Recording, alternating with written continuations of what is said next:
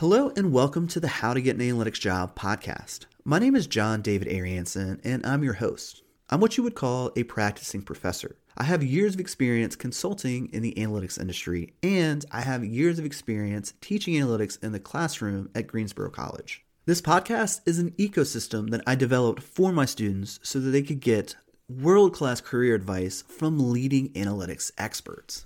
To date, my students have got to ask questions directly to analysts and data scientists from Amazon, Apple, and Google.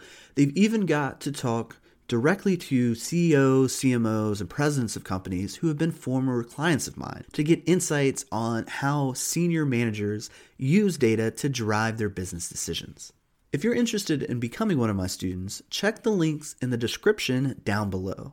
I'm currently offering two programs. One is a 1-month career services program, and the other is an analytics apprenticeship program associated with Greensboro College. In both of those programs, we take a 3-tiered hybrid approach. So you'll have access to pre-recorded asynchronous lectures, live group lectures in a cohort setting, and one-on-one coaching with experts in the analytics space. On average, our students are gaining about a $16,000 pay increase going through the program. On the high end, we've actually helped someone achieve a $54,000 pay increase. This means that on average, our students are recouping their investment between 1 to 2 months of landing their job. So if you're ready to take your career to the next level, click the links in the description and apply for our program. I would love to get to work with you. With all that being said, I hope you enjoy this podcast episode.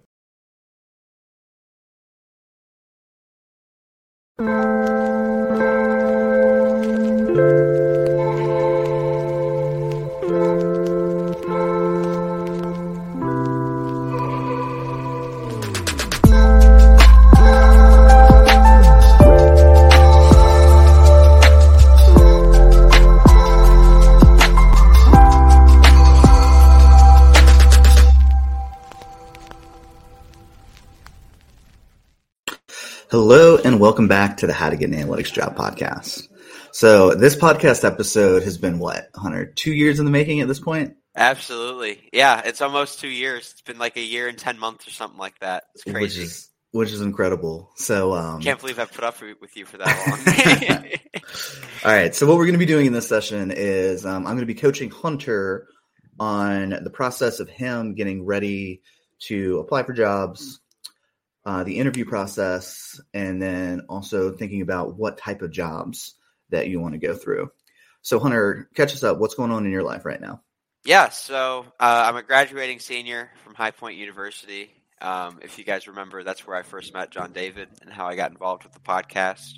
I've been doing analytics work for about 2 years now. So I started out doing a consulting engagement for a client worth over $750 million in yearly revenue. And then from that point on, I went on to launch my own consulting business, and that's gone pretty well so far.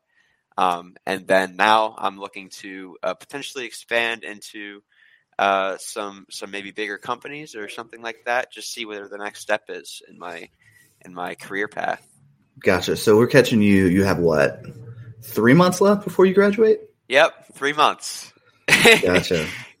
I can see home base. That's true. So how's is the senioritis hitting hard right now? A little bit from maybe the schoolwork perspective, only because I'm so ready to, get out there and actually start doing the work that I've been preparing for. Well, okay. So I guess we need to update the audience on kind of where this episode is coming from.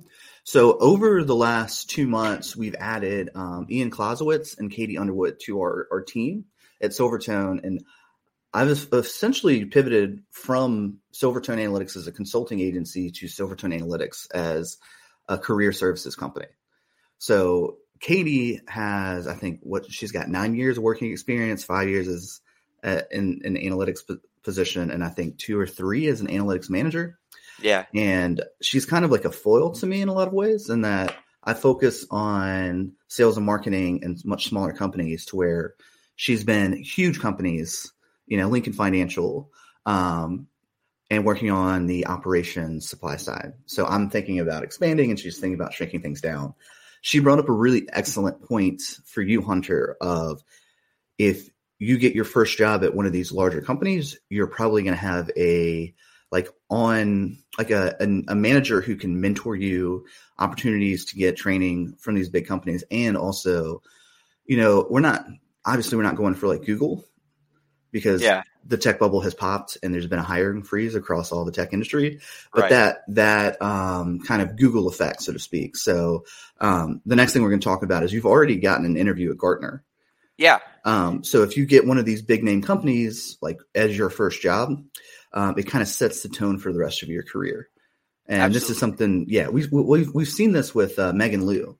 So Megan, I think her first job was at Ernst & Young, or one of the big four consulting firms. And that they just worked her to death for like the first year and a half. Then she got another job, but that first job for her like really set the tone for the rest of her career. Yeah, and that's what I'm excited to be looking for. I've been looking somewhere in the $70,000 range or upwards of that. First starting out, I think I'm more interested in, like you said, continuing that lifelong learning journey. Mm-hmm. Just figuring out where the next step is for me to continue to grow. I've been doing Tableau, Power BI, Excel work for pretty much the whole time. I feel like I'm really proficient in these tools, but I feel like there's more places that I can go, more things that I can apply my knowledge of communicating with the C-suite level executives I've been communicating with. I would like to see where I can expand out to. Well, I think it would be interesting. Let's unpack the trade-off of, so my career path has been, I started off in sales, did 100% commission sales work for 3 years. Like when I was your age, that's what I went into, a sales job. Mm-hmm. Then pivoted into getting an MBA with concentration in analytics, and then turned my last internship into my first consulting client. And I've never worked as a W-2 analyst other than 2 internships. Mm-hmm. Bringing Katie on board, I'm starting to realize the limiting factors of that. So the largest company I've worked with actually was the one that, I handed off to you. So that's, less than $1 billion, to where if you work for these massive companies, they have so much money, they have so much data. They also have people who've been working in that space for years. So I think it'll be an interesting kind of juxtaposition of working for me in Silvertone with these smaller clients versus going and working for these like huge multinational companies. Yeah, and I want to talk about a couple of things you said in there. Like, you said that when you first started your journey, that you were pretty slowly exposed to, sales and marketing and the analytics space as a whole. This is something that, because I've been able to work at a startup for the first 2 years of my journey, I've kind of been exposed to all of that already in a limited capacity. Sure, maybe not, right, fully fleshed out, but at least exposed to it. So I know enough to be dangerous. Which is what I think has been your value add for myself, is that you've kind of as in a mentor capacity, you let me know like, hey, this is what I did, this is where I ended up. Here's how you can get to where you want to end up, and that's something that you and I have talked about a few times. Yeah, well, and I think having both Katie and Ian on the team, because Ian is working for a sales company as well as an analyst full time. So just expanding out the perspectives. So let me ask you this: let's say you've worked on with that large company, you've worked on operations, you've worked on sales, you've worked on marketing. Which of those types of projects did you enjoy the most? I gotta say I enjoyed the operations side of things most. I don't know if that was just because it was my the closest I was to communicate. I shouldn't even say that, because I was communicating really closely with Hugh as well, who was one of the clients that we had. But the company the logistics company that we were working with, the operations side of things was really cool to examine. Because it felt like there was always one more question to ask. Like we got here. How did we get here? Or we constructed an overtime cost dashboard or stuff like that. So that's an interesting insight, and I feel like we need to have this high level conversation around, where do you want to fit within the space, and so what I'm hearing now is that you want to work on the supply chain or operations side. If you're working so what that tells me is that it needs to be a big company and probably selling a physical product, to where, like if you go and work for a company that sells nothing but online courses, the operation side of that is not going to be as robust as, we had Sangeeta on. She worked for Bayer Pharmaceuticals and was a sales analyst for them. So the operations on an organization like that is going to be huge and give you just a much bigger sandbox to play in, so to speak.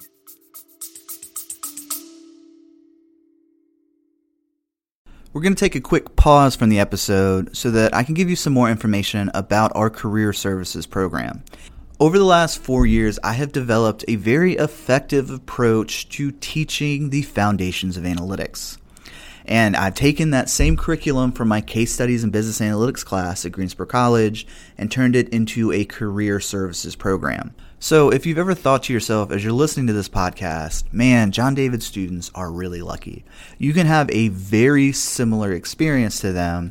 Just check the link in the description down below. My career services program offers you an analytics foundations curriculum. So this will shore up any gaps in knowledge that you might have in landing either a promotion or maybe even your very first analytics job.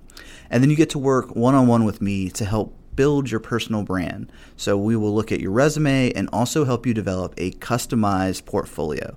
All right, let's get back to the episode. Yeah, I think that I've worked with HR data and I've worked with sales data, and it's not that I don't like working with that data. It's just that there's something about operations that just clicks for me. Gotcha. Yeah, cool. I feel like I'm just able to keep elaborating on things. All right, so that kind of gives us a data point to start gearing towards like what jobs you want to start applying for. So probably a much larger company, and then it could manifest as operations analyst, supply chain analyst, ERP, those different types of jobs. Do you think business analyst is too generic, or? Business analyst. Yeah, so what you could have a business analyst role within the operations department or the supply chain team. Okay. So, and then that's where you would, because you had Christine in your call last night when you were doing the technical office hours. Yeah. So, she'd be a good person for you to talk to. So she's worked in a marketing analyst role for the last 9 months, and what she was saying is that her technical acumen hasn't grown that much. So like what she's doing is kind of the same analytics project or same types of analytics projects over and over and over again. But what she's learned so much is, how does Coca-Cola do their ads? She's specifically doing analytics on programmatic ads. So those are huge scale ad campaigns. So like Norwegian Airlines, Coca-Cola. So that first year you can start to kind of dip your toe in the business side of things and really start to develop that acumen.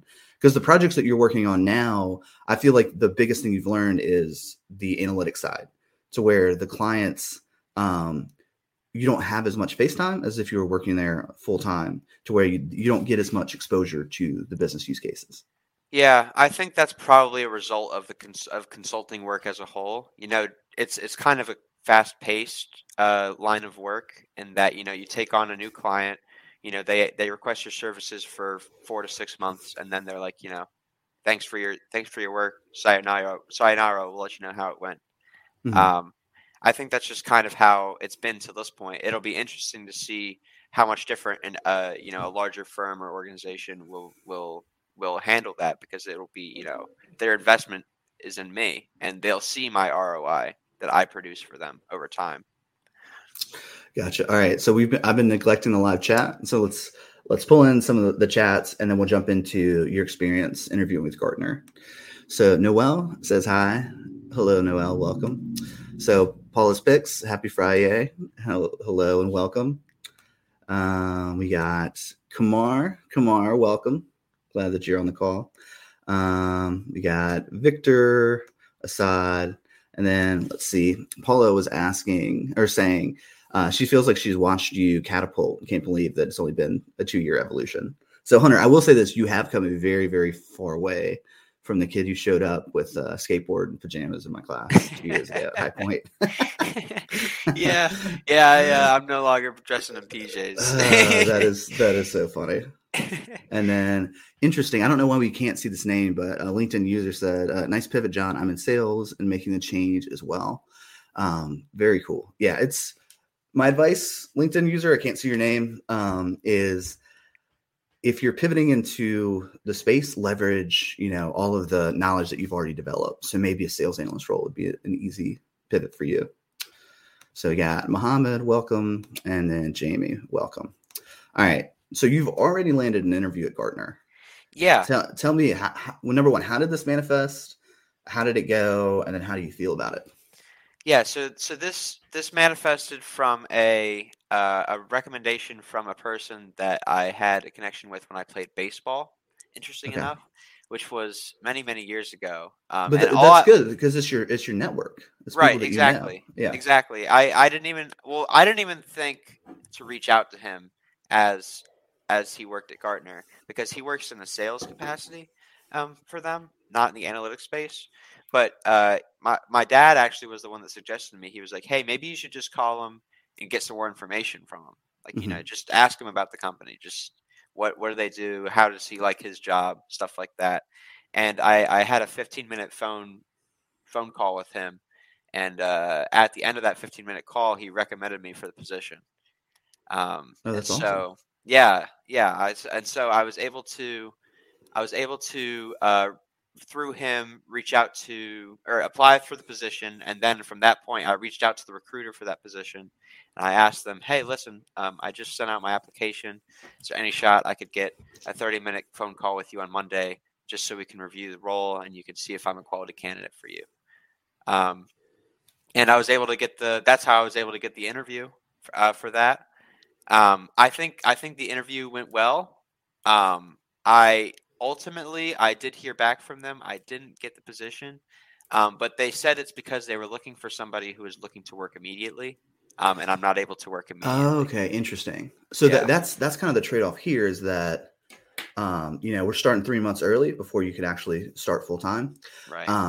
So yeah, I think that it might take, because what we're going to do is get you to start, scaling up how many jobs you're applying for. Ian's going to help you with building out your LinkedIn presence, because you just broke 1,000 followers on LinkedIn at this point. I'm actually at 1,500. Yeah. Wow. Yeah. Well, I will say this: it is astounding to me how effective Ian has been. Because I think we've had cumulatively over the last 4 weeks, our 8 students have gained 12,000 additional LinkedIn connections, and 14 recruiters have reached out to them because of. Like for example, I hope Drew's listening, I'll shout you out. Drew mentioned he was posting about one of his portfolio projects, and he broke down in a post, "Hey, here's how I went through and cleaned the data. Here are the data quality issues I found." Turns out a hiring manager saw that post the next day, reached out to him for an interview. Wow. So this is the level of sophistication. Most people just post rinky-dink random things on LinkedIn, to where if we can post with intention, I think that this is going to be just another, think about it, you have multiple tools. So you can apply, you can network, and you can post on LinkedIn. And it's like a trifold approach to breaking into the space. Yeah, you and I a couple weeks back did some LinkedIn work together, where we just reviewed a couple of things that I could post about, and we updated my profile. Yeah, we can pull up your LinkedIn. Actually, that's the next point I have for us to touch on, is your LinkedIn and your resume. Yeah. So one thing, circling back to the Gartner experience, what we found with a lot of these name brand companies is that they don't often pay as well. This is a very counterintuitive insight that we found, because 2 cohorts ago, we had 2 students that were essentially comparable. They had 3 years of analytics experience at large companies. And one applied for a company that was 72 million, and one applied for a name brand insurance company. The person who applied for the much smaller company got a $25,000 higher offer than the person at the name brand company. And this is what's interesting about, these jobs at Gartner and these other really name brand companies, is that the competition is so much higher. So as far as supply and demand, there is much more of a supply of people who want to work at Gartner than there are positions. So they can kind of beat you up on price in a lot of situations, especially for entry level. I think as you get more advanced, I think when you go into mid to senior, the herd thins quite a bit and you have a little bit more negotiating room. But like the way it worked with this insurance company is that our student applied, he got the interview. There was probably 5,000 people who applied. They whittled it down to 50 people, flew them all out to their headquarters, and then just cattle called them through the interview process. And I think they hired 5 of the 50. And then it was a really low offer for this guy's experience. And what was interesting is we encouraged him to negotiate, and they said, we're firm on this low price point. Mm-hmm. Because if you think about it, there's 45 other people who are willing to take that job. So I think that's an interesting thing to consider, especially for entry level jobs.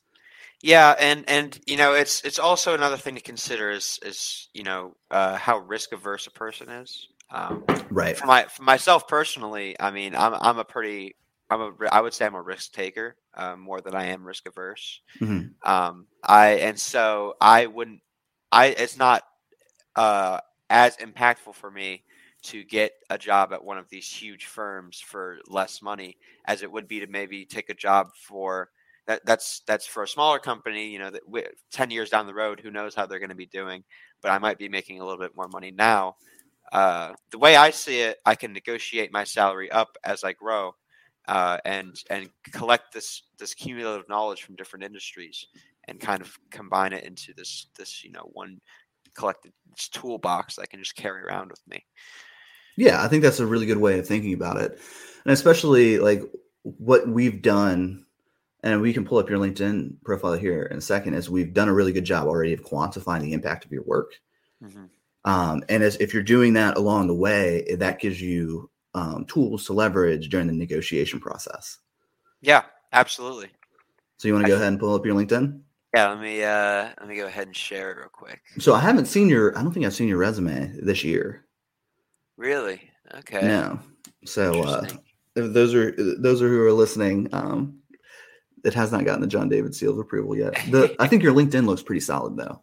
Yeah, so this is I'll change the window when we go back to it, but hey, let me just my LinkedIn. Maximize this so I can see it better. Awesome. All right. It's really small on my screen, so I got to zoom in a little bit. Yeah. So, okay. Taking that insight that we found just earlier on in this conversation, you may want to research what specific role you want. Mm-hmm. So business analyst is really vague to where maybe you could say operations analyst or supply chain analyst. It's cool that so for those of you who are going to be listening to this later as a podcast episode, I'm looking at Hunter's profile and we're looking specifically at the headline underneath his name. So right now it says Hunter Brown, business analyst -- host of How to Get an Analytics Job podcast. So this is a conversation that me and Katie have had, actually. It's cool that you are hosting the podcast. I don't think that someone who is an analytics manager is going to see that as value additive. Okay. So I think what you're doing there is that's cool. But I think that if you would put maybe either the tools or, the specific types of projects you've worked on in that headline, mm-hmm. I think that might catch their eye a little bit more. Because when recruiters are searching on LinkedIn, that's what they're going to see. Is they're going to see your profile. What your profile picture looks great. You look young. You might want to take a newer photo. When did you take that? Like freshman year? That was sophomore year. Yeah, you look like a baby in that picture. So you could get that updated, but you're in like a blazer with a collared shirt on. It's very High Point University aesthetic, I have to say. Yeah. Most High Point University students have a tie, but I opted for not the tie. I want everyone to know. I didn't realize I was on the call with a renegade. Yeah, I want everybody to know that, you can just sit down and have a drink with me. You can just talk to me, I'm very approachable. So we got a question coming in from Jamie Favor. I think I'm saying that right. For the headline, should it be specific, like healthcare analyst instead of data analyst? I think so. I think the more specific you can make it, I guess there's trade-offs to that. to where if you were to just put healthcare analyst, that might open you up to a wider range of jobs. But if it's like, I don't know, clinical research analyst, like of the umbrella of healthcare jobs, it's going to be more specific. So if you know the job that you want, which I think, Jamie, we've talked before, I think you're trying to break into the space. If you know for sure this is absolutely what I want, go specific. But as far as, breaking into the space now, it's a toss up. So the general advice that I've given, and it's interesting having, more people on the team, because now we'll have like nuanced conversation and debates. My advice has been the job title that you want, you could put business analyst, data analyst, and then the tools. But someone has recently pushed back on me saying that is almost an indicator that you don't currently work in the space, which I don't know if I necessarily agree to that, because we're having a lot of our students who actually, let's do this. Hunter, will you pull up Drew Zemet's profile? And then let's look at Diane. Let's see what they're doing. Because Drew's doing a fantastic job. So he put data analyst. So Jamie, to your question, he's putting kind of the broad term and then using data to drive business decisions. So that's kind of just like a broad tagline right there. But this is working. I mean, Drew has had a whole number of recruiters reach out to him. I think part of that, and we might be over fixating on just the tagline here. I think the attribution of why he's having so many people reach out to him is that, I mean, Hunter, pull his profile up again. Okay. Yeah. He's got like what, 7, almost 8,000 followers at this point. He's got 7,800 followers. Yeah. I think a lot of that has to do with the quality of the posts that he's making. If you look at Drew's posts, they're covering. He's fully covering the work that he's doing. Like he'll make 7-page articles talking about like a dashboard that he created and the steps that he took. He's just really thorough with his work, and I think people notice good work on LinkedIn. Well, I mean, and I have to say him, and I think pull up Diane Greer too, because she's doing a fantastic job. She took kind of the principles that Ian taught them, and then they just ran with it, because she's at what, 5,000? She's at 8,900. Oh man, it's so small 9, on my screen. Interesting. Yeah, and what does her tagline say? Business analyst, data informed analytics. Yeah. So I think what you could do, Jamie, is decide whether, do I want a specific job title, and then that's what I'm going for. And then that should inform your resume, your LinkedIn brand, and the jobs that you're applying for, and also the posts you're making. Or, do I just want to break into the space, and maybe I have a background in healthcare and I want to just get in. So then you can go kind of broader there. But I think really the biggest thing that's going to drive people to your profile is making sure that you're having value additive LinkedIn posts. Because I think that we see this all the time where people get really into posting on LinkedIn, and it's like maybe they've got 2 months of good ideas, and then they start just posting like random things and then like selfies and stuff like that. My take on it is I would dial back how much you're posting, because then it almost sends like a red flag of like, oh, this person's on LinkedIn all the time. Why is that the case? So, all right, Hunter, let's pull you back up. I think this is cool. We haven't done one of these live sessions where we can just like interact with students in real time. Yeah. So keep the questions coming. Jamie, that was awesome. Thank you. Yeah, it was a great question. All right. So scrolling down, well, actually, before we scroll down, you are open to work, right? Yeah, because I saw the strip. Absolutely. Open to work. So see this one right here, this depends on if, Hunter, you're not currently, I mean, you're working for me, but on a very part-time basis. So you're not going to ruffle my feathers. So I'm not like, wait, Hunter's working for work? What? I got to have a stern conversation with him. So it depends on whether, you care if your employer sees that you're open to work or not. So there are 2 options there. You can put like that green strip. I think that helps a little bit, because, if a recruiter is searching for, analyst in High Point, North Carolina, Hunter's profile, they're going to quickly see that, oh, this person's looking for a job. So that might, be like a little micro optimization there. But to play it safe, you can actually toggle on open to opportunities and only recruiters can see that. Mm-hmm. So that's just like a little nuance point there, but keep scrolling down. So let's get to the meat and potatoes here, because like your profile looks so much better now. Yeah. So before we did the work on this, my about section was really long. It was almost like a thesis. And we went through, and I was kind of branding myself as a graduating student, which is not really where my experience is at. My experience is at closer to. We'll talk. I guess we'll talk a little bit more about that later. Yeah, we'll talk. That's the next point of like, where can we dial you in? Because I feel like 70 is low for you. Especially because like we're placing analysts at much higher than that who have less experience than you. Right. Yeah. Well, that's what I was saying is I feel like we went through and we kind of highlighted exactly what I've been doing in the about section, which is nice. And then we quantified it more, which I think this looks. I don't know about you, but this looks really good to me. Yeah. I mean, I remember we did this 2 Sundays ago, and it looks a couple Sundays ago, just so much better. And we went through and quantified. I just clicked see more on all of this. Right. So you have experience as an intern, and what's cool about what you've posted as your experience.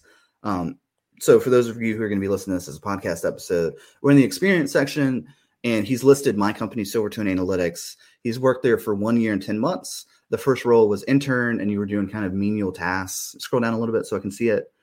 So yeah, so you were just essentially answering like course questions on my Udemy course for Power BI, Tableau, and Excel, which honestly, that's really good experience for someone starting out, because your job is essentially to just go search for answers. So you got to learn the interface, inside and out across multiple platforms.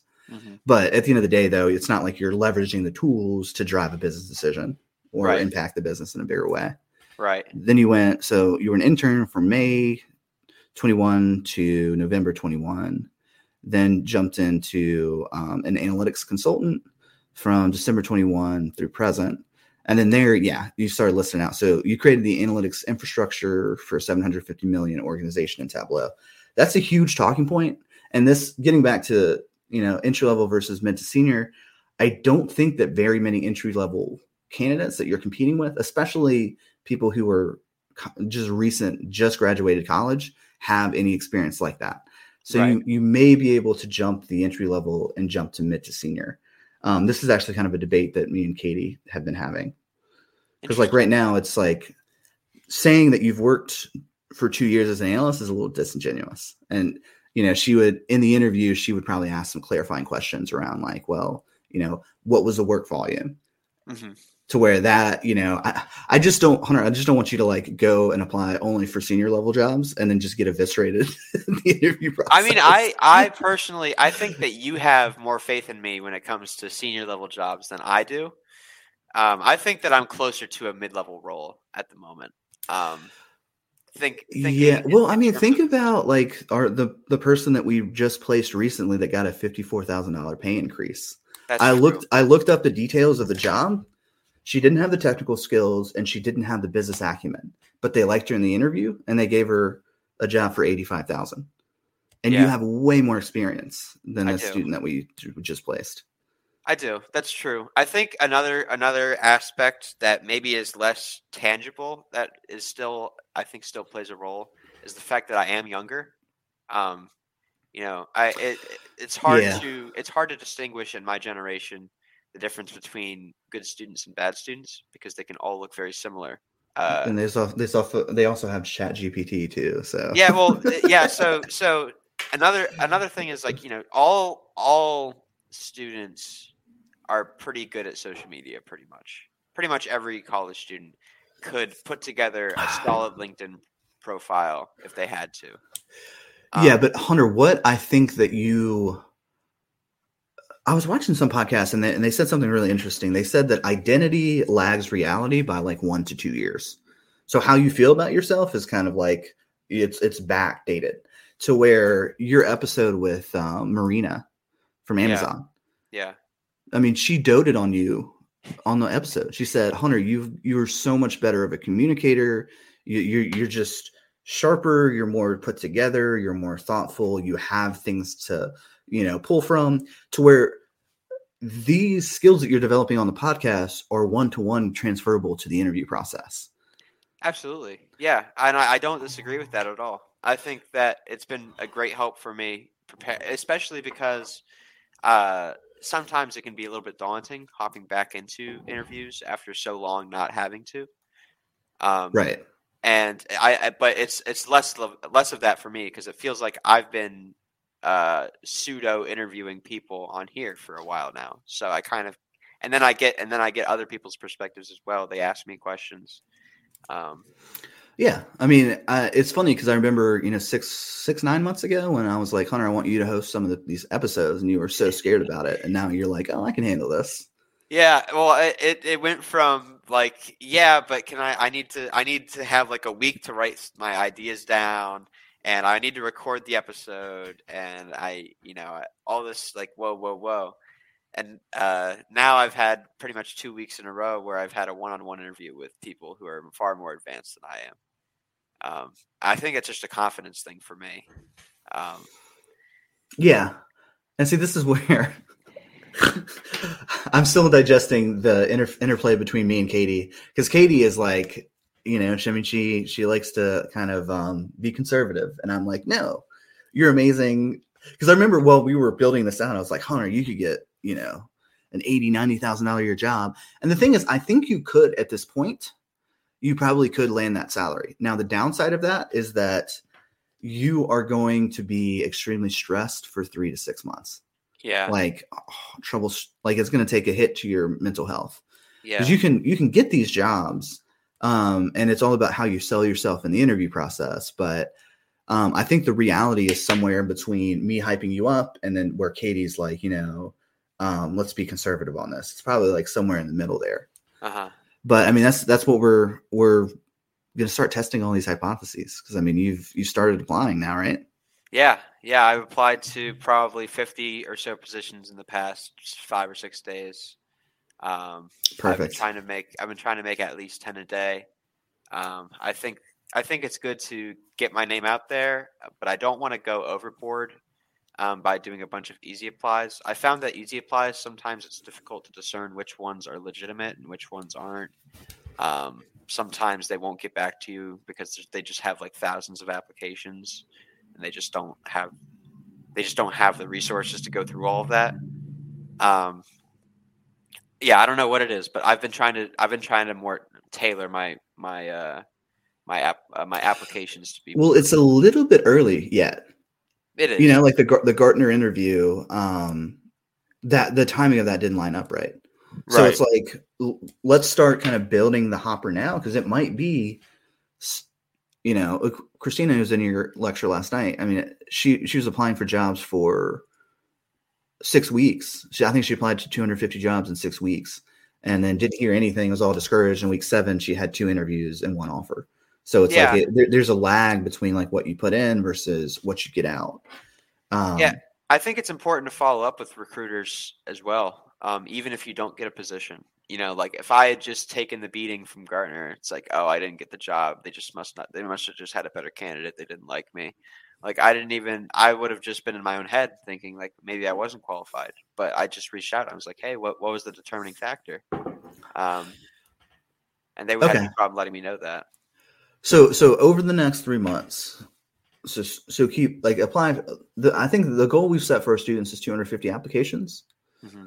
So apply for 250 jobs, post on LinkedIn. So I think we probably need to have Ian on and like, let's build out some LinkedIn copy for you. Yeah. Cause like, although, I mean, you've what, tripled your LinkedIn following in the last month?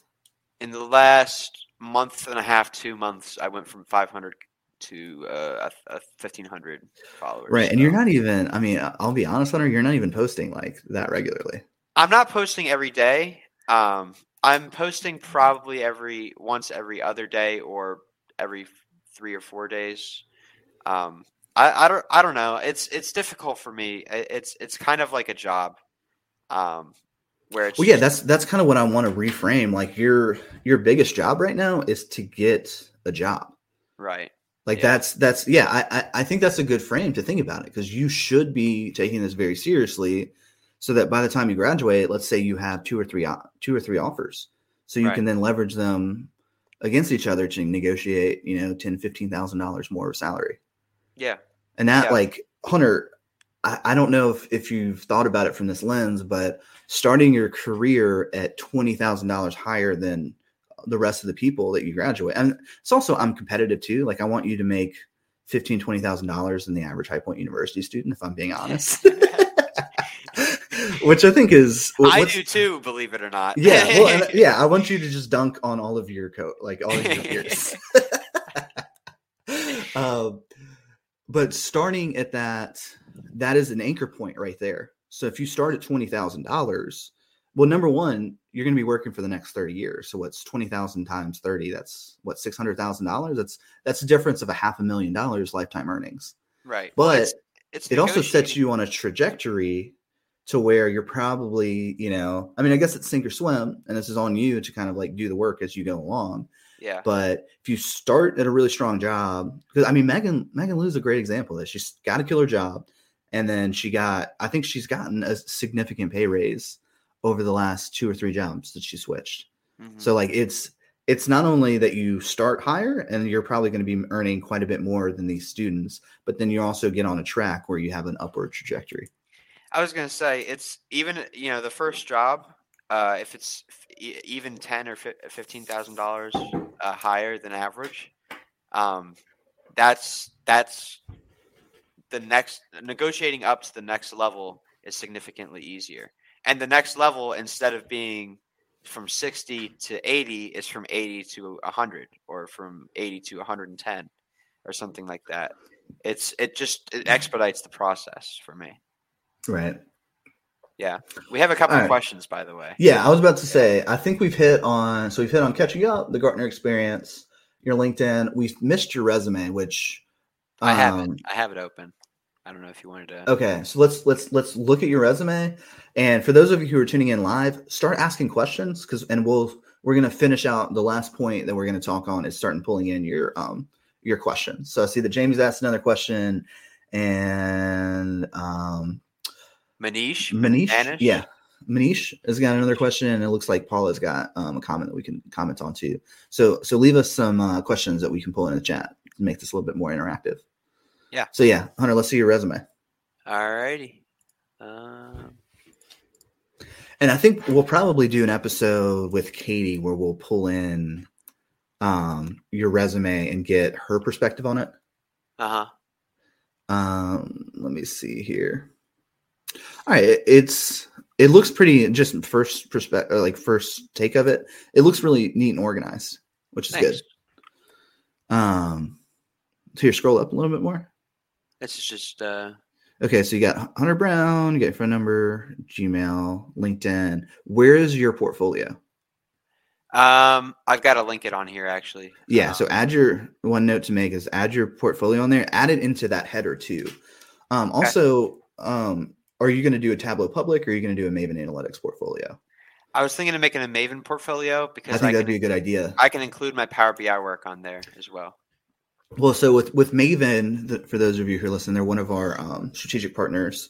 They have created a platform where you can post SQL, Tableau, Power BI, Excel, and then also too, I think you can do other tools and just take screenshots. But they've developed a analytics portfolio interface.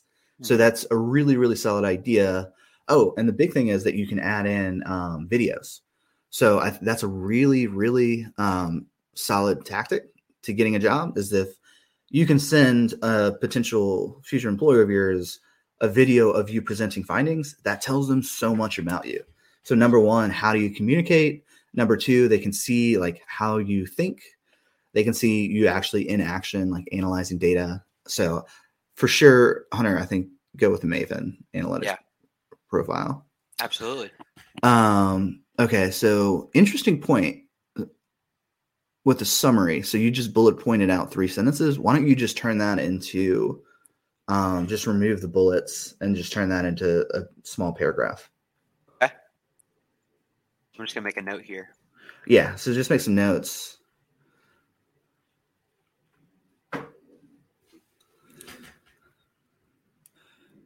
Okay. So minor in economics, high point, cumulative 3.7. That's a good GPA. So much higher than mine. I think I had a 3.0 in undergrad. I just partied too much. Okay. So one thing, now that you're going to have more room, now that you're removing the bullet points, you'll have like 2 or 3 extra lines. Add in more relevant coursework, because I know that you were required to do multiple Excel classes. I know that you're doing a SQL class right now. Yeah. So that'll just add in some value there. So that's one thing that I think a lot of people miss as far as education goes.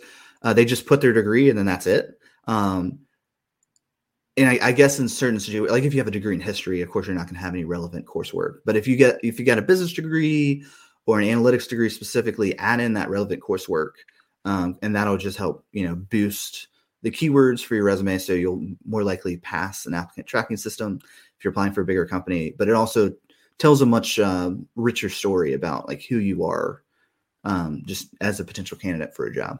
Mm-hmm. All right, so I'm going to zoom in on here. So experience, analytics, project manager. Would it help if I zoomed in like this? Yeah, that helps too.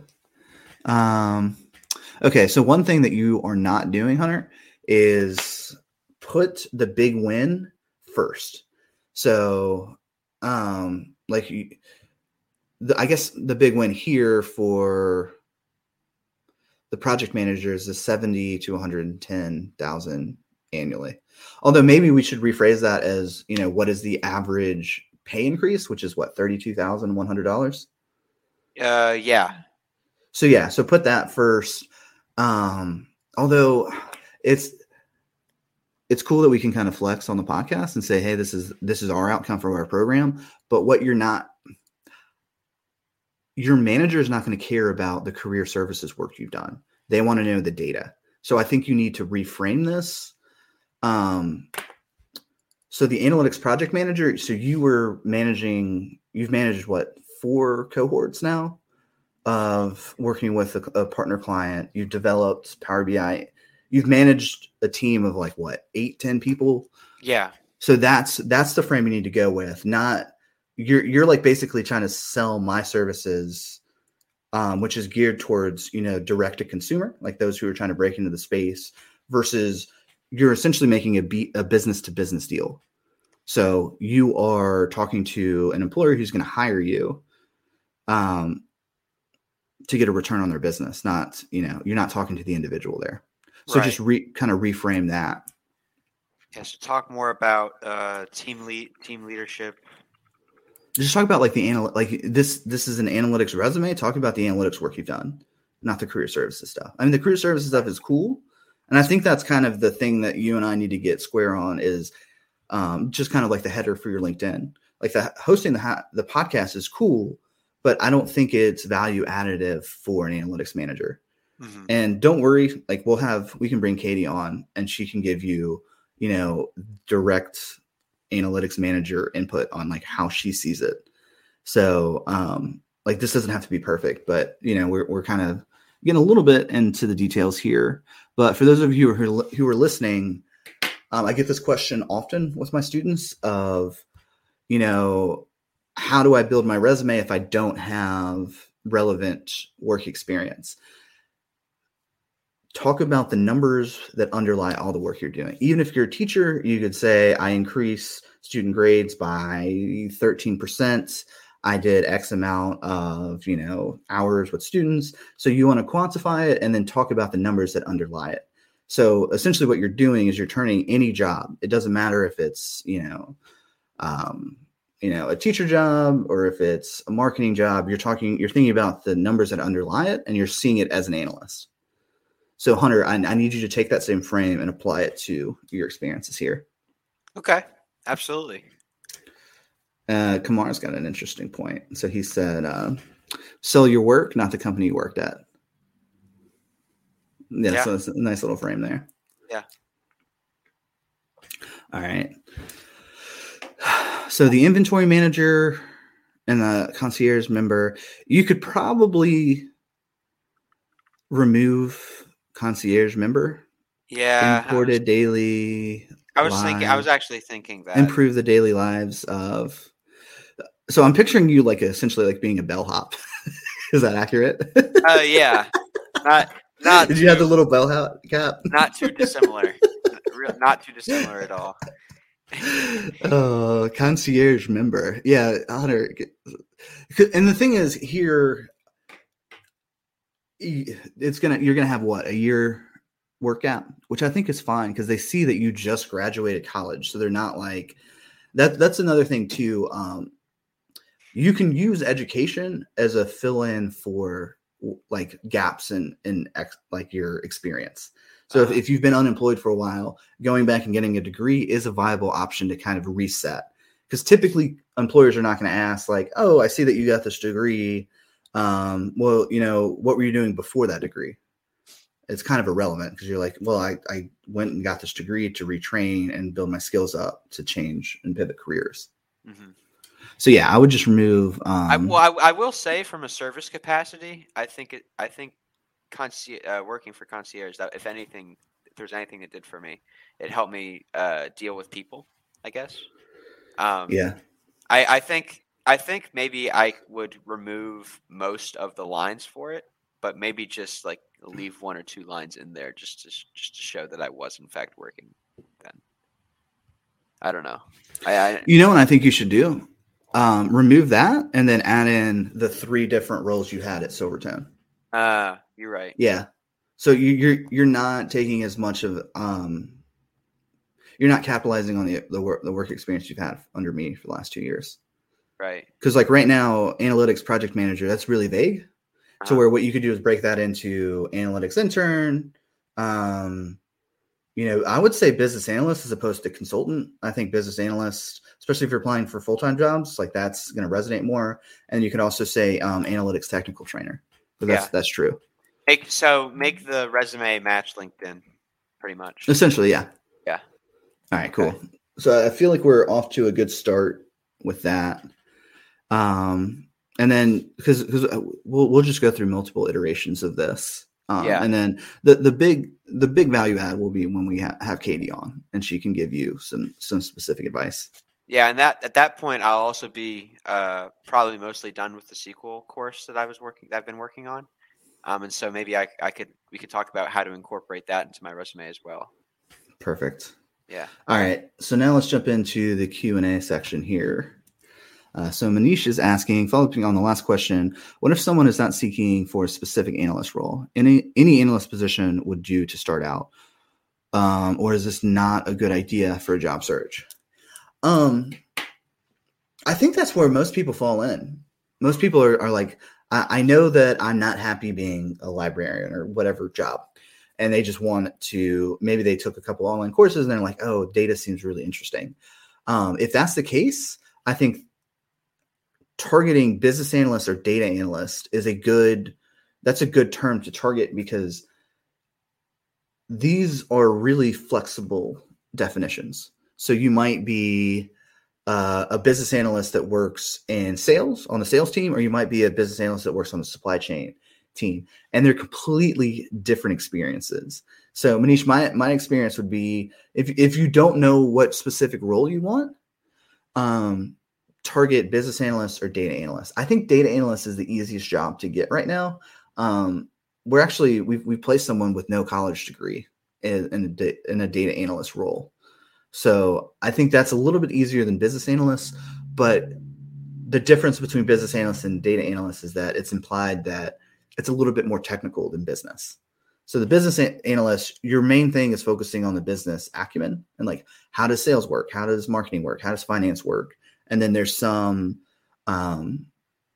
data that underlies that, to where a data analyst, you're more focusing on actually crunching the numbers and less so on the business side of things. Also, too, one kind of additional idea I've had is I think this is the first time you and I have interacted, but you could go back and like audit. I don't know how extensive your work history is, but you could go back and say, I worked in a sales job. I worked in a warehouse job. I really liked, the operation side, like Hunter was saying. So you could reflect back on your work experience and how it's resonated with you to then come into some more specific titles. So one tactic we're doing with our students is to create separate resumes. So one is for, a business or data analyst, and one is like supply chain analyst or marketing analyst. So that way you are getting the broader umbrella, but you're also narrowing in on very specific terms. All right. So Paula, I think this is a comment on Hunter, like your progression. So I agree with John David. Paula is saying, I have domain knowledge, but need to hone my technical analytics skills. I had an interview for a DA role for $80,000. Not bad for knowing nothing. See, Hunter, like these people who don't have like any technical skills are getting $80,000 a year. Yeah. Or I shouldn't say, I don't know, maybe Paul's being self-deprecating a little bit to know nothing. So why do you feel like why 70,000? It's just the age worry. It's the age worry. I don't know. I think that age is just a number. Haven't you heard? It is because I've been communicating with and teaching people that are older than me, and I don't want to come off as just like, I mean, I've got that. You keep saying I have that young man energy, and it's a good thing until the company you're trying to apply for starts looking at you like you're a young man, and then they're like, oh, young man salary. So I guess that's kind of what I'm thinking about there. I think it's the energy you bring in. If you bring in like, if you come in meek and you're like, I'm just this little guy, I don't know much what's going on, help me. If you're like Morty from Rick and Morty, of course you're gonna get paid less. Do I seem like Morty from Rick and Morty? I feel like you started off very much in the Morty camp, and you've like you take up more space and you host meetings, and yeah, you I mean, you were never like Morty from Rick and Morty, but you take up more space and you're more confident and you're more sure of yourself.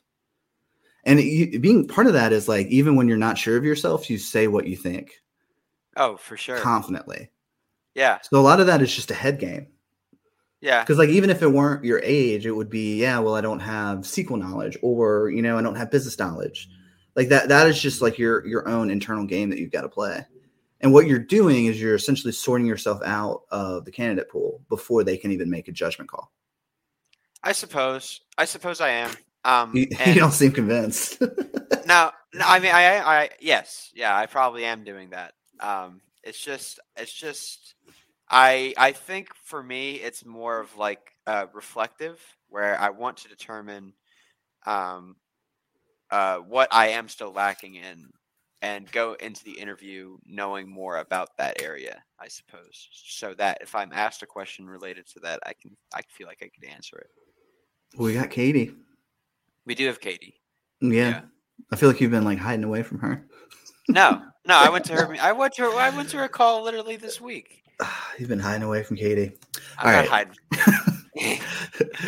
So Paula was saying she has skills in Excel and SQL, Python, and Tableau, but I guess to follow up to that last comment, she hasn't applied it yet.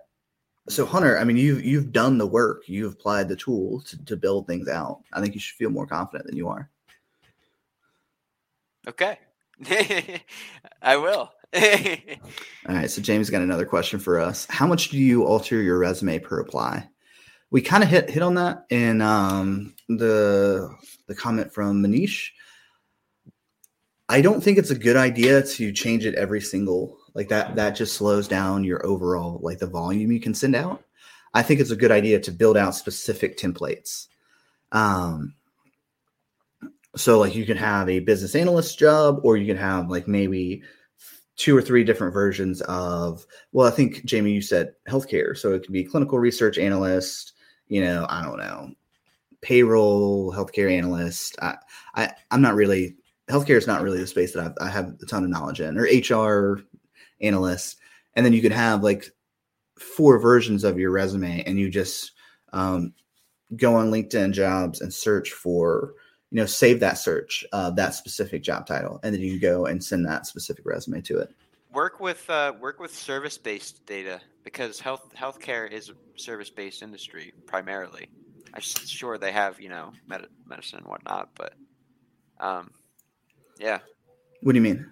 Work with service-based data, I don't know. I'm trying to think of an example of. Okay, so the question's about the resume. Yeah, how much do you alter your resume? You want to incorporate your portfolio on your resume, though. I feel like your portfolio and your resume are hand in hand. Oh, I see what you're saying. Like customizing a portfolio for each one of the resumes? Customize a portfolio. Feature the work for the company that you're applying for that's most relevant to them, I suppose is what I'm saying. Okay, so she's actually got a question on portfolios. Hunter, do you have a portfolio when you were applying? Are your projects directed towards your specific niche industry? I feel like we answered this question before we got to it. Yeah, I literally just answered this question. I would, if I'm applying to a company, I would try to send them the most relevant work that I've done first. Do you understand the underlying thinking behind that? Not necessarily, no. I just am okay. So what 99% of the courses online do is they give you random data. So it's like Tom has 6 cherries and Penelope has 4 apples, and it's just like random data that's irrelevant. So where your portfolio will really stand out if you have data. For example, if you want to be a sales analyst, if you can get your hands on some realistic or real Salesforce data and analyze that, because then it shows that you understand the KPIs, so the key performance indicators that underlie it. So it shows that you have the full spectrum. Not only can you analyze the data and build out a portfolio, but you understand the game that's being played. So it shows like a 360-degree view of, hey, this person is a much safer bet than, somebody who just has all this like random LinkedIn Learning or Udemy data that's not specifically dialed into the job. Mm-hmm. And it also gives you an opportunity to like have a much more nuanced conversation in the interview. And you're speaking their language, like you're getting the specific vernacular. And I think that's probably the biggest thing that you're going to be going up against, Hunter, is like having to learn a new business space. Yeah. So if you have a portfolio that is modeled after, the realistic setting in whatever environment, it's going to help you quite a bit. Cool. So the question was, do you have a portfolio when you're applying? Are your projects directed towards? Yes. You want a very specific niche down portfolio if possible. Now, the data, especially in healthcare, it's going to be tricky because there's HIPAA laws. So like that data, I think, is really dicey to get your hands on. Maybe you could get like, I don't know, CDC data, like broad, non-specific data. But yeah, I think it's going to be a little bit of a struggle for each individual industry. Mm-hmm. All right. So Matter is saying, would it be useful to show my Excel projects I've done at my current job on LinkedIn or on my resume? Your thoughts? Have you signed an NDA? I feel like you can't. If you're doing work for a company, they're probably not going to want you to show the work you've done. This kind of gets into, it's a bit of a moral gray area. Competitive intelligence. Well, I think one potential step. I like the intention, like showing the work that you've done, but the risk that you run in that situation is that what if your company's competitor gets that data and then they use that to exploit some weakness within your company. So that's the risk that the employers are thinking about. What you could do is like Frankenstein a similar data set that is modeled similar. So maybe it has the same columns and it's just random data and you can analyze it. So you could kind of craft that off of, the work you're doing, but I don't think you should post the work. No, I mean, that's a hard no, actually. Like that's, that might get you not only to lose your job, but there might be a lawsuit there. So it's kind of data privacy. So don't do that. All right, so here's another one. So Adele is asking, what if I'm looking forward to interviewing business analytics? Intertwining business Intertwining. analytics with other disciplines such as strategy and change management for their synergetic effect, especially if I have a solid experience in strategy and change management. Okay, so they're asking, I suppose, how to combine two industries into one. How to combine business analytics with other industries? Yeah, I mean, we've had a lot of podcast guests who in their previous work experience, they were working for one company. They started off doing one thing, and then they ended up doing analytics work ultimately anyway. I think a lot of industries are like that, where you have to have at least analytics literacy, data literacy. I feel like Adele is just describing what business analytics is. Yeah. So I'm seeing strategy and change management, and data. That's essentially that's what I do. I'll go into a company's data, identify opportunities where they're underperforming. So maybe their sales are low, or maybe they have a specific product that has a huge margin, but they're not promoting it, and they're promoting products that are, I don't know, losing them money. So I go in, study the data, give them business recommendations on how they can improve. So Adele, it sounds like what you're describing is just being a business analyst. It's kind of a spectrum to where it's like you have data science on this side and the business analyst on the other side. Data science is like really, really robust in like advanced math and coding and all this technical stuff. And the business analyst might be, hey, I know the game that's being played. Here are the KPIs. Let's just drill down on one or two levels down into this and find an insight. So Adele, it sounds like you're already there. Maybe what you should do, if you've been working in change management and strategy, just go and learn the basics of, data visualization. I mean, a lot of these big four consulting firms, or a lot of these like huge consulting firms, are just using Excel to study data. So you might not even have to get that deep into the technical acumen. So it sounds like you understand business strategy, and then it's just a matter of layering in data to drive those decisions, which I'm surprised they're not already doing that. Yeah, I mean, it sounds like that's exactly what a business analyst role is. All right. So Manish was saying, thank you, John. I'm an accounting and financial professional. I'm more interested in the business analyst role. So you could be a business analyst in the finance department. So you could be studying, financial returns to figure out, like what maybe P&L statements, like are there certain clients that we're losing money on, or, like how we can interface potentially, like, I don't know, maybe like pricing strategy. That's actually something, Hunter, we've done in one of our consulting projects, right? Worked with pricing strategy. Yeah, we were looking at margin to determine that. Well, that's the current Yeah, that's essentially what we're doing right now. Right. All right. So Batter's asking, would it be useful to show my Excel projects I've done? Wait. We just answered this one. Did that? Yeah, we just answered this one. Weird. Oh, he asked it again. I think. All right. Yeah. Better if you go back a little bit, we answered your question. Gotcha. All right. Also, when is the right time to start marketing yourself as a data analyst, business analyst? I have extensively used Excel for finance modeling and sales, inventory analysis. Now I'm learning SQL and Power BI. Hunter, what's your take on that?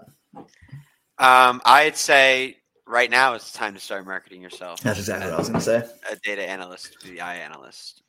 What's the holdup? Why are you waiting? If you want to do it, then you should start branding yourself immediately and start working on it right away. Well, okay. A potential holdup could be, to play devil's advocate here, is that you have an employer who really needs you, or is, you're not in a good place with your employer. So if all of a sudden you rebrand your LinkedIn and start posting about that could cause some friction. Another suggestion I have is to come and join us at the Silvertone Analytics program. That's true. The only reason I say that is because we had somebody who completely quit their job, was making no income, and we got them a job making $80,000 a year. Yeah, I don't know if I'd advise that. It's not necessarily. It's not necessarily. I'm not. Yeah, no, it's not. By that is such a high stakes tactic, and it paid off. But if it didn't pay off, then I would be feeling really bad. No, but no. In all seriousness, though, if you're looking to pivot and you're having difficulty getting out of your current job, I would say just start doing personal projects first. Do something that's relevant to the field that you're wanting to get into, and then feature that on your profile. So Kumar, one of our students, is actually saying, Manish, it sounds like you're already a financial analyst, so just rebrand yourself that way. Yeah. If you're in the finance space and you're interested about data, I mean, I'm sure if you're in the finance department, you're using Excel. So, I mean, Kumar, you're on the money right there. It sounds like he's already one. Okay, so Jamie had another question. What is the best way to show Excel projects besides pivot charts and tables? Interesting. I mean, I feel like there's a ton of different things you could do here. Well, number one, so if you go to the first struggle with Excel and showing it is that it's like, what, you're not going to send the interviewer, hey, here's an Excel workbook. So you need a platform. The Maven Analytics platform is really solid for just, number one, showing your work. As far as Excel projects go, I mean, what we teach in our curriculum is pivot charts and then VLOOKUPs. And that's essentially you're combining data sets together and then you're building very simple, potentially interactive visualizations. It depends on like what work you want to be doing. We don't spend too much time on Excel because I think Power BI is just so much stronger than Excel. But I know that a lot of organizations are not quite there as far as their technical stack. A few other projects you could do is we're doing this right now as an optimization model for a client. So you can figure out, okay, like maybe you're optimizing margin. There's a ton of different use cases within Excel. So you get into macros if you wanted to. Although I feel like the more that I talk about Excel, it's like, well, I think macros is just a less polished version of the transform tab in Power BI. Yeah, essentially. Power BI's Power Query Editor and its visualization capacity are both far superior to what Excel has to offer. I would say that for data cleaning purposes, I like to go with Excel most of the time just because it's what I'm accustomed to.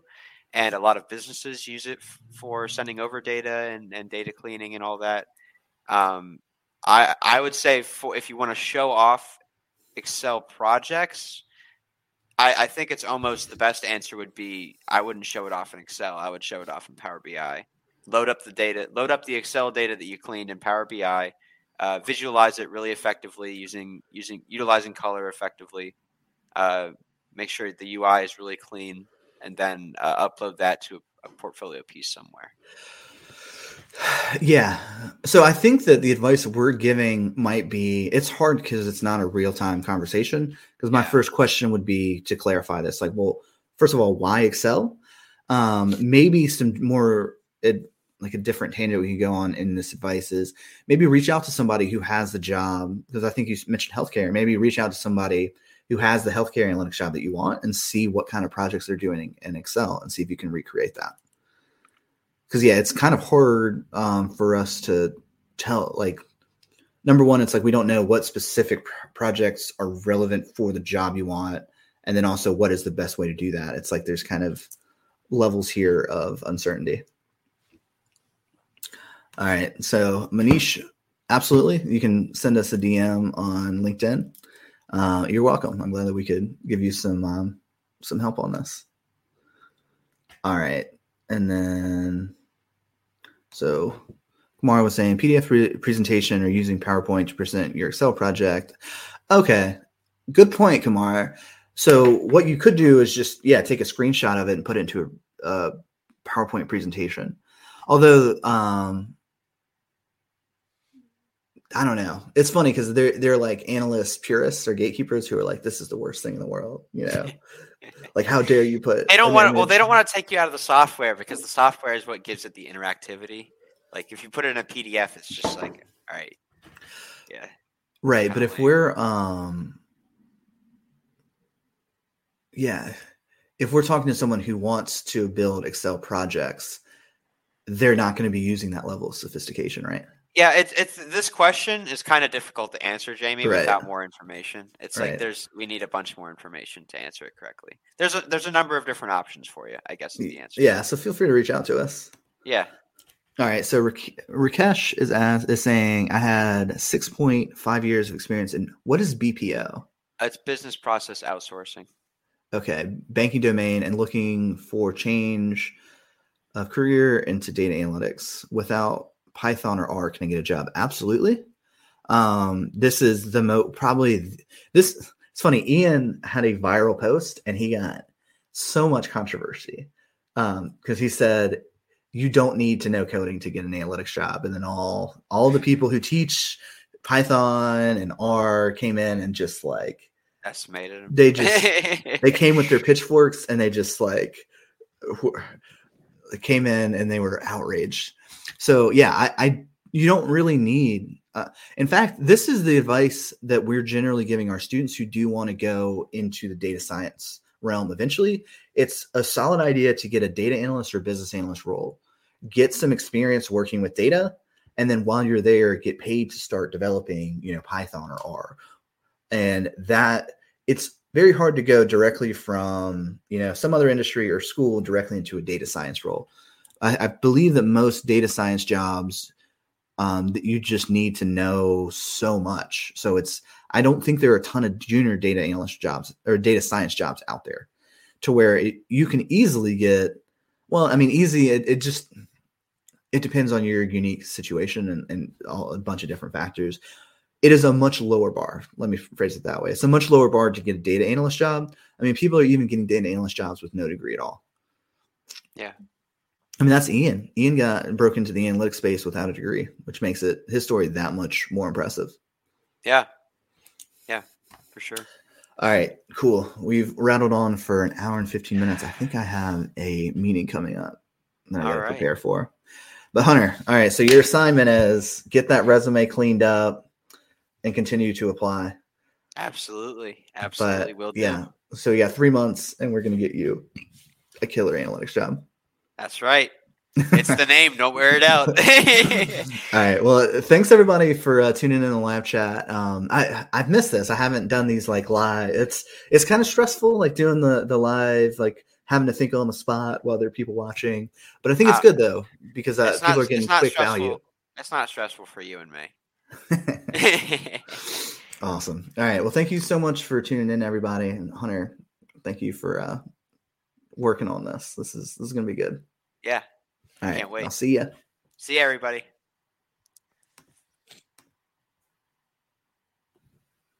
Hey, I hope you really enjoyed this episode. I'm curious, were there any valuable insights or lessons that you learned? One thing that could hugely help us out is if you just took 30 seconds and left us a review with a little blurb about what you learned. Thank you so much for your time and attention, and I hope you enjoy the rest of your day.